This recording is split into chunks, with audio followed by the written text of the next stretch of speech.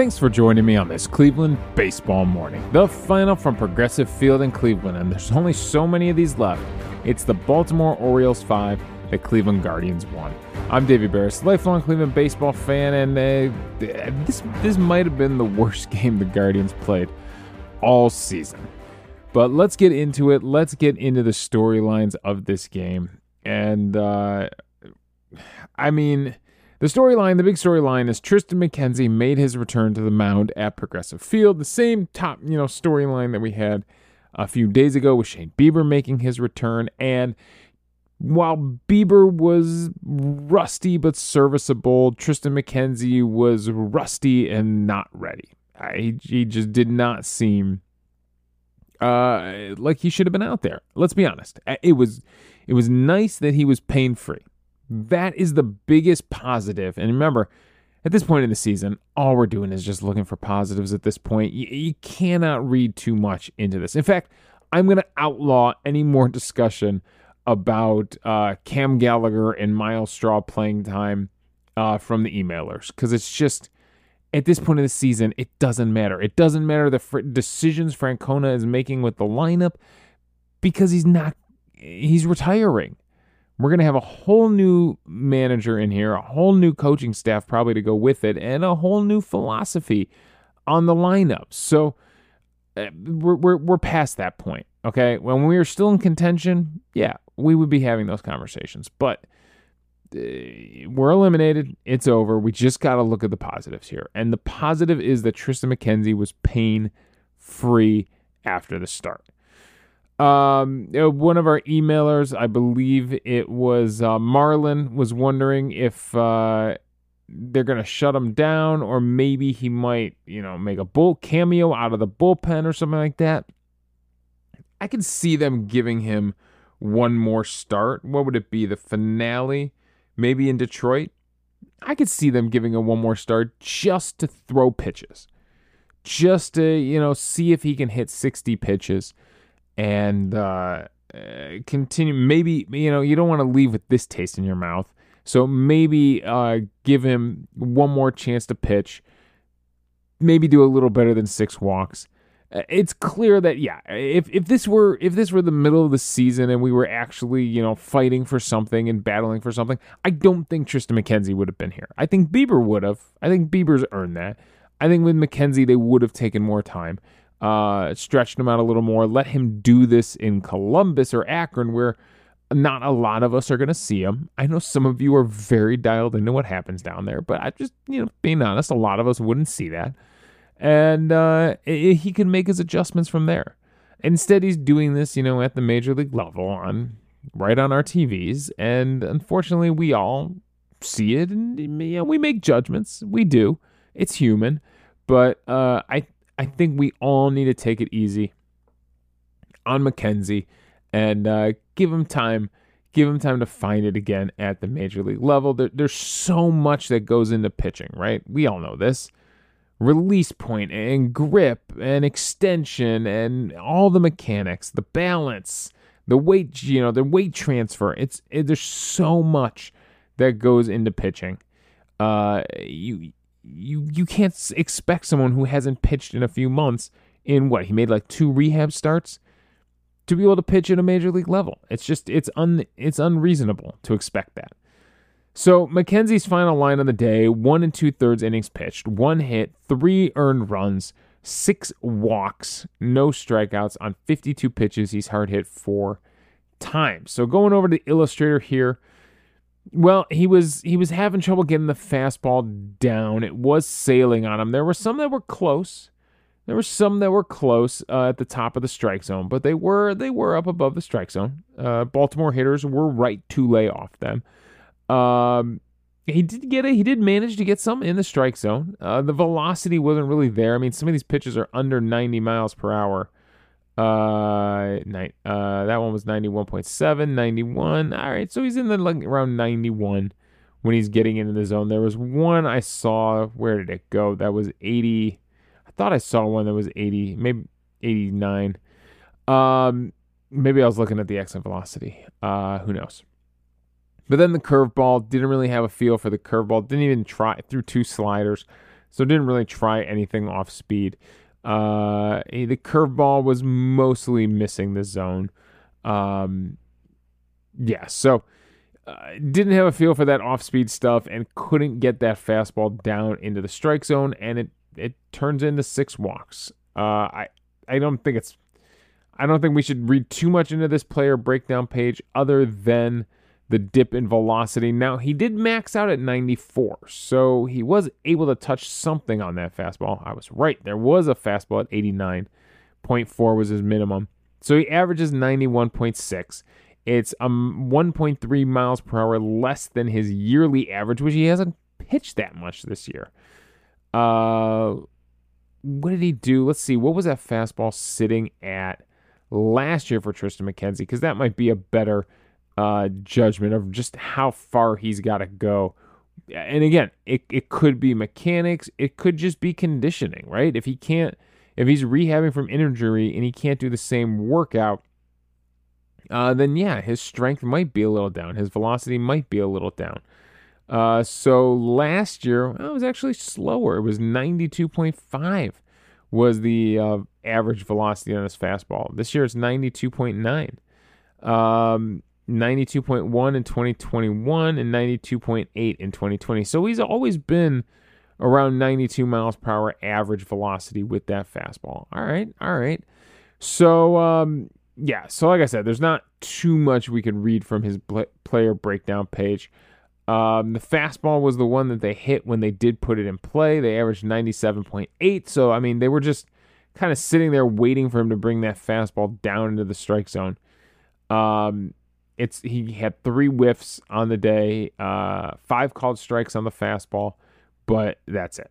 So the curveball, like we said, wasn't really effective for him. No called strikes on the curveball. 1 whiff on it. So yeah, I don't want to do a whole podcast where we just beat up on Tristan McKenzie. He mentioned in the post game how he had his own frustrations with how the day went, but ultimately his arm felt okay, and that's the key here. Now, on the other side of things, the offense did him absolutely no favors. They couldn't get anything going. They couldn't really get back into this game. Kyle Gibson pitched very well against us. He went 7 innings, only gave up 5 hits, an earned run, a walk, and 4 strikeouts on 95 pitches. He was hard hit 1, 2, 3, 4, 5, 6, 7 times, and mostly by Jose Ramirez and Cole Calhoun. Although Calhoun didn't have a hit to show for it, they each had 3 hard hit balls to their name. Now, Ramirez did. Ramirez had 3 hits on the day, including hitting one off of Kyle Gibson for a single in the first inning. He has a double in the 4th and is able to come around and score on a Calhoun ground out. Some of those hard hit balls, 99.6 mile per hour ground out, is still just a ground out. So, I mean, Ramirez was giving it the all. He would single late in the game. Was it his next at bat where he would single in the 6th inning before flying out to end the 8th, hitting one decently out there to right field, trying to go opposite way as a right-handed hitter, but it's an easy fly out there to right. So Ramirez was putting in the work today offensively, but nobody else. I mean, my God, David Fry did have a double. He gets the start at catcher with Bo Naylor still nursing his injury. So he was the only other extra base hit on the day. But, I mean, my God, it's just not enough. It's just not enough offense. They made Kyle Gibson look too good.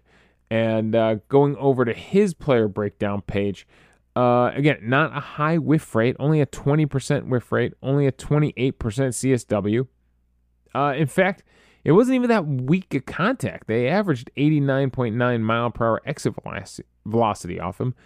They just could not find base hits on this one. So it was a struggle to get through because they didn't give you much hope. They went 0 for 5 with runners in scoring position, but they only left 4 guys on base. I mean, they weren't even drawing walks. Ramon Laureano was the only one to draw a walk. Besides Ramirez, he's the only one on base multiple times. There's just a lot of offers in this lineup, and it's a maddening, frustrating day offensively. Now, on the other side of things, Baltimore did things different than they've done it the first 3 games of the series. If you remember, it was all the top of the order, right? It was all Gunnar Henderson, Adley Rutschman, Anthony Santander, the whole series. Santander's just driving in runs like crazy. Well, those guys don't score at all. In fact, they kept them, aside from walks, they kept Henderson and Santander off base. Adley Rutschman was on base 4 times, including 2 doubles and 2 walks, but he doesn't score a run. No one can drive him in. Instead, all 5 runs are scored by the bottom of the lineup. Kjerstad and Hicks, who split the day at DH, both score a run. And then Cedric Mullins in the 7th hole, Westberg in the 8th hole, and Jorge Mateo in the 9th hole all come across to score. So a few RBIs for the top of the order, but all the runs were being scored by the bottom of the order, which is a big difference from Baltimore. So they did get contributions from top to bottom in this game. They're a good team. They're a good team. They're going to win the AL East, okay? So the fact that we split the series with them, the fact that we won the season series against them, it's actually kind of impressive. We weren't as big as spoilers as we thought we were going to be. They now sit, after this win, I believe, 2.5 games above Tampa Bay, which at this point in the season, with however many games they have left, probably 4, probably 5 or 6, 2.5 games is quite the lead to work with there. So they're able to kind of bounce back from those first 2 losses and gain a little bit more ground, a little separation in the division, but we played them strong. And Marlon points out in his email, because Marlon is good at doing this research, that overall the Guardians went 16-16 against the AL East this season. Maybe they should move to the AL East, he says, instead of staying in the AL Central. After all, they looked better against them than the teams in their own division. Here are the Guardians' records versus AL East teams this season. Yankees 2-4. Damn Yankees. Red Sox 3-3, Blue Jays 4-3, Orioles 4-3, and against the Rays, the Guardians were 3-3. So yeah, it is interesting that we're play that strong against the Baltimore Orioles and the rest of the AL East, and yet against the American League Central, man, we had our struggles this year. You gotta protect your division. You gotta win in your division if you want to win the division. So all around a pretty strong game from the Baltimore Orioles, even though they really didn't have to do that much with McKenzie walking in runs there in the 2nd inning. Gibson has been okay for them, but in no ways is Gibson like a great starter or anything like that. His percentile rankings, there's a lot of blue stuff in there. He doesn't throw many walks. He's in the 70th percentile for walk percentage. He gets a lot of ground balls, 81%. 81st percentile for ground ball rate. Let's see, how many ground ball outs did he make on this one? 8 ground ball outs to 4 fly outs. So a decent amount of ground ball outs in this one for Kyle Gibson. But look at the 35-year-old journeyman at this point. Has never really been an ace, but he's won a lot of games this season. In fact, he's won the most games this season than he's won his entire career. He's now 15-9 on the season, but he's got a 4.86 ERA, which is pretty much in line with his 11-year career. He's owns a career 4.56 ERA. So a longtime starter for Minnesota. All-star in 2021, pitching for Philadelphia and Texas. He's getting the wins. Some of the advanced metrics might not say he's doing that great, but at 35 years old, I'm sure he's happy just out there getting wins. The guy, I was looking at Baltimore's roster, and a guy who would probably pitch game 1 for them might be Kyle Bradish, and he's the one starter that we didn't have to face. Of all the starters on their staff, he has the highest ERA plus at 138. He's 11-7 on the season, but with a 3.01 ERA and a 1.07 WHIP. So of all their starters, he might be their ace. I don't know. It's harder to kind of consider who the ace of Baltimore staff is. I'm sure if you asked their podcasters and their beat writers, they'd have an answer for you. But it'll be interesting to see who starts a game 1 for them when they make the playoffs. So we got lucky that we actually missed Bradish in a 4-game set. He's pitching the next game for them. So, a very disappointing game. let's go over to the emailers. Let's them jump in here. Marlon says, "Hi, Davey. Another day, another anemic offensive performance. Once again, there weren't any adjustments made. Thanks, Valeka. The difference between today and yesterday, the pitching was much worse. Shout out to Jose Ramirez for his 3-hit performance. Hopefully, he will take home MVP for the day." You know what? Let's just get it out of the way. There was nobody else who was really making that effort. There were a few good defensive plays. Apparently, the entire right side of our infield all ate their Wheaties this morning because they were all hopping up and stealing line drives. Both Jimenez and Calhoun had good defensive plays, but Jose Ramirez was the only one who had, consistently competitive at bats, and 3 hits on the day. He's creeping up against to Josh Naylor for the team lead in OPS at the end of the season. It'll be interesting. Ramirez is now up at 836.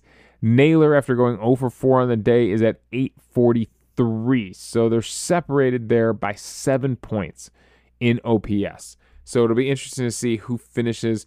Naylor will finish the season probably with the better batting average. He's over 300, where Ramirez is at 281. Naylor is at 307. But the battle for OPS, which is the more important number if you want to really study these guys and know what kind of hitters they are, Ramirez could close that gap before this thing is over. So, yes, Marlon, I agree. He is MVP on the day. He said it was nice to see Stephan pitch well in a low-leverage situation, but I wondered if McKenzie was truly ready to return. So we talked about this already. Hopefully someone will relay to him what Underwood said about Bob Feller having a rough outing and allowing 6 walks. I did not hear that, so I'm not exactly sure what Marlon's referencing, but it doesn't shock me that Underwood spent part of the broadcast digging into the archives of Cleveland, legends and Cleveland lore to find someone who also had a 6-walk outing. Even the greatest pitchers have bad starts, he said. I'll be curious to see if they shut him down the rest of the season. I hope not, Marlon. I hope he goes one more time. He says, I saw Cleveland added Logan Allen to the 60-day IL, which ends his season, and sent Michael Kelly to Columbus. Logan Allen did a great job and exceeded all our expectations. He deserves a nice break, and I look forward to seeing what improvements he makes next year. I want to see Joey Cantillo called up to make an appearance or two. This bullpen can use another fresh arm that could give them a few more innings as the season wraps up. Honestly, Marlon, I would be shocked. I would be shocked if they call up someone like Cantillo at this point. It seems like they're pretty much just phoning it in at this point with whoever is here. I don't think they're gonna make a move like that, and they'd probably want someone like Cantillo to start fresh next year and see what he's got. Work him through camp, with the major league team and see what he's got. I don't know. I would be shocked. They seem like they've taken their, remember in school after you took your test for the year and then you still had like those 4 days left in the school year and you just phoned it in. You watched movies in class. That's kind of what it feels like from the Guardians right now. They're just like, let's just wrap this thing up so we can go focus on next year. Speaking of that, Bob from Highland Heights, his email, he says, 1 run says it all. Columbus also lost today to close out their season. He says, I would play Rocchio the last week of the season at shortstop. Yeah, the reason they sent Rocchio down, it felt like, was so that him and Arias could play every day, right? If one of them has to play at shortstop and Columbus and one has to play in Cleveland, at least they were both getting at bats and both playing every day. Rocchio has kind of handled AAA pitching. He's kind of proven he can do it. He started out hot here and then cooled off. So it would be interesting to see if they give Rocchio a few more at-bats, and especially knowing Arias is nursing his little injury there. Bob says radical roster changes must be coming. Happy to see Fry hit one off the wall. I don't know, Bob. Radical roster changes? I don't see it. This team's too young and they have too much invested in young players. I don't see radical roster changes coming. I mean, we could do this as an experiment as we head into the offseason here and maybe in an October episode. But I gotta say, maybe 5 to 6 starting spots on this field are pretty much a lock for me going into next season. And it'll be who they add to that. Those 2-3 spots that they add to that is going to make or break this offseason and, make or break the future direction of this club, of this franchise. They could very easily just bounce back next year with the right additions. With the right additions, they absolutely could take it to the Minnesota Twins. I think our young core has a much brighter future than anything Minnesota's got right now. Maybe aside from that third baseman, right? Royce Lewis, that dude murders us. I still think we've got, maybe it's just because I'm around these names all the time and I hear these names all the time, but I think there's so many bright, young, possible stars in this organization. Will we find a manager and a coaching staff next year that can bring out the best in these offensive players? That is almost more key than the power hitter we could possibly sign to play, say, right field. More important than that is finding the coaching staff that can unlock some of these hitters. That can turn Gabriel Arias into the exit velocity monster that we all hope he can be. That's going to be super, super key. So, we were able to do it with Naylor somehow, or maybe it's just Naylor. Maybe Naylor was able to do it for Naylor, but we got to get it going for the rest of these guys. So, I appreciate the email, Bob. I'm just not sure I agree with radical roster changes must be coming. All right, that's all my thoughts on this one. They did not give us a lot to work with in this episode, but I appreciate you taking the time to check in and talk some baseball with me. I'll be honest with you, I was half in and half out of this game. It wasn't the Browns. It wasn't football that kept me away from this game. You all know I have a young son at home, and trying to help him fall asleep for his nap, I happened to fall asleep in his chair. So that's what got me. It wasn't football that got me. It was helping my son take a nap. Knocked me out for a few innings too. But we got to defend this Ohio Cup. All right, let's get serious for a minute here. We got to finish off this Ohio Cup series here. The Cincinnati Reds, you all know how serious I take this Ohio Cup. It might be the most coveted trophy in all of sports. So let's go out there. Let's finish off the in-state rivalry here with our friends down in Cincinnati. You're going to have Giolito going against Green on Tuesday, which means our next podcast episode will be Wednesday morning. And then we got Abbott going against Bieber. Bieber's going to get another start here against Cincinnati. So there's definitely some things to be excited about for these final two home games. All right, you get the final again from Cleveland. It's the Orioles 5, the Guardians 1, although the Guardians do win the season series. You can follow me on Twitter at David Barris. You can email the show at clevelandbaseballmornings@gmail.com. Bob and Marlon have been great, have been consistent.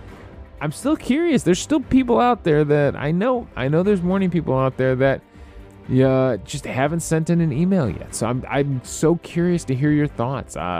You mystery listeners out there. So if you want to join the conversation here at the end of the season, if you want to give me season wrap-up thoughts or anything like that, we can discuss them on the show.